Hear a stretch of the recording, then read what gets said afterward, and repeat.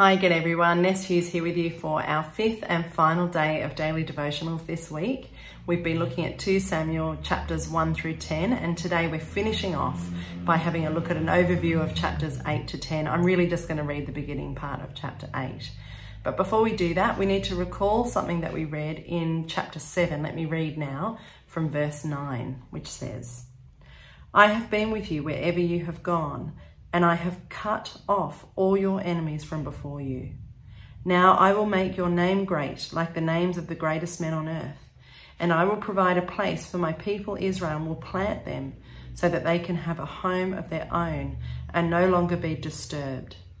Wicked people will not oppress them anymore as they did at the beginning and have done ever since the time I appointed leaders over my people Israel. I will also give you rest from all your enemies." Well, with that promise being reminded and recalled to mind now, we're going to read from chapter 8, verse 1. Let's turn to that now. "In the course of time, David defeated the Philistines and subdued them, and he took Metheg Ammah from the control of the Philistines. David also defeated the Moabites. He made them lie down on the ground and measured them off with a length of cord. Every 2 lengths of them were put to death, and the 3rd length was allowed to live. So the Moabites became subject to David and brought him tribute. Moreover, David defeated Hadadezer, son of Rehab, king of Zobar, when he went to restore his monument at the Euphrates River. David captured 1,000 of his chariots, 7,000 charioteers, and 20,000 foot soldiers. He hamstrung all but 100 of the chariot horses. When the Arameans of Damascus came to help Hadadezer, king of Zobar, David struck down 22,000 of them. He put garrisons in the Aramean kingdom of Damascus, and the Arameans became subject to him and brought tribute. The Lord gave David victory wherever he went. David took the gold shields that belonged to the officers of Hadadezer and brought them to Jerusalem. From Tebar and Berothai, towns that belonged to Hadadezer, King David took a great quantity of bronze. When Tou, king of Hamath, heard that David had defeated the entire army of Hadadezer, he sent his son Joram to King David to greet him and congratulate him on his victory in battle over Hadadezer, who had been at war with Tou. Joram brought with him articles of silver, of gold, and of bronze. King David dedicated these articles to the Lord, as he had done with the silver and gold from all the nations he had subdued: Edom and Moab, the Ammonites, and the Philistines, and Amalek. He also dedicated the plunder taken from Hadadezer, son of Rehab, king of Zobar. And King David became famous after he returned from striking down 18,000 Edomites in the Valley of Salt. He put garrisons throughout Edom, and all the Edomites became subject to David. The Lord gave David victory wherever he went."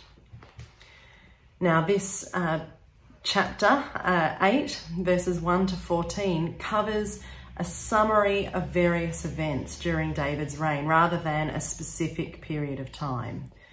And so we have an overview of many of the battles and victories that happened under David's administration. And the key message is that David had military and political success on every side. And so we read about the Philistines, the Moabites, the Arameans, and Edom. And those places represent the west. The Philistines were to the west, the Moabites were to the east, Aram was in the north, and Edom to the south. And so from the west to the east to the north to the south, all were defeated. And the key refrain that we have in this part of the passage is verses 6 and 14, which say, "The Lord gave David victory wherever he went." And what we're to read about this is that the promises that God made to David in chapter 7, God keeps. God is a promise keeper to overcome Israel's enemies, to defeat them, and to give Israel rest and peace. That is God's promise to David. And this is the most important message of the narrative, that God is a promise keeper, that he is faithful and he keeps his promises even when the world is wicked.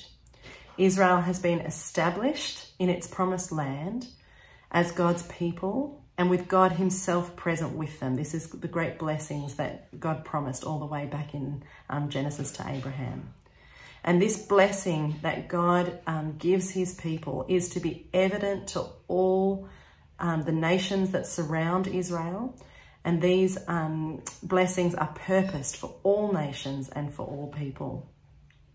So, of course, the question begs, what do we make of these massive death tolls in these battles that we read about in chapter 8? How does it possibly fit with a good God who wants to bless the nations, that he would allow David to take such loss of life?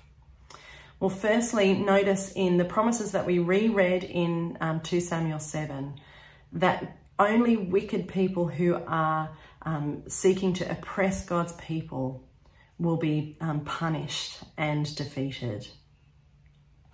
And secondly, we need to keep in mind that God is revealing himself within the current context of the world at the time. Remembering the creation account that we read in Genesis, that just even the opening chapters 1 through to 3, we remember that God created the world and us, his people, to live with him and with each other in the world in harmony. But the world, in its sinfulness, has chosen wickedness instead of peace under God's good rule. The violent era of David's time is not what God intended or established, but he will enter into that violent world to reveal himself to us and to re-establish his rule.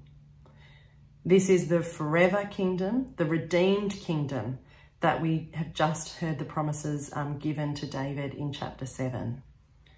God is entering into a violent world to reveal himself to us as a faithful God who will redeem and re-establish his good rule for forever. And so chapter 8 to 10, which if you read on through chapter 10, you'll see that there's more violent battles, sound like a bloodthirsty episode. But it is still the loving intervention of a good God into a wicked world to display his faithfulness to his people. First to Israel and then to all the nations. Ultimately through Jesus and then to all of humanity. And so this wraps up our week together looking through 2 Samuel chapters 1 to 10.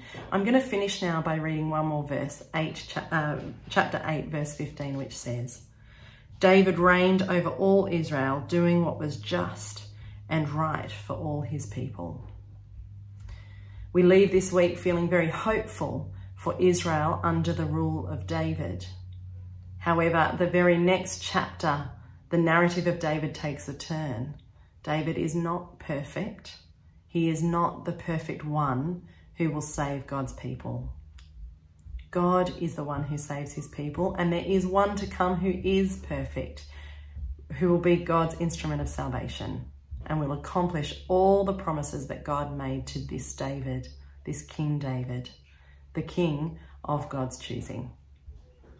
It's been great to be with you this week, and I look forward to returning with you later on in the weeks and months for more daily devotionals. Bless you as you take deep dives into God's word each day, and I'll be doing that alongside with you as we follow these Growing Disciples website and Bible reading plan together. I look forward to more time with you in the future. God bless.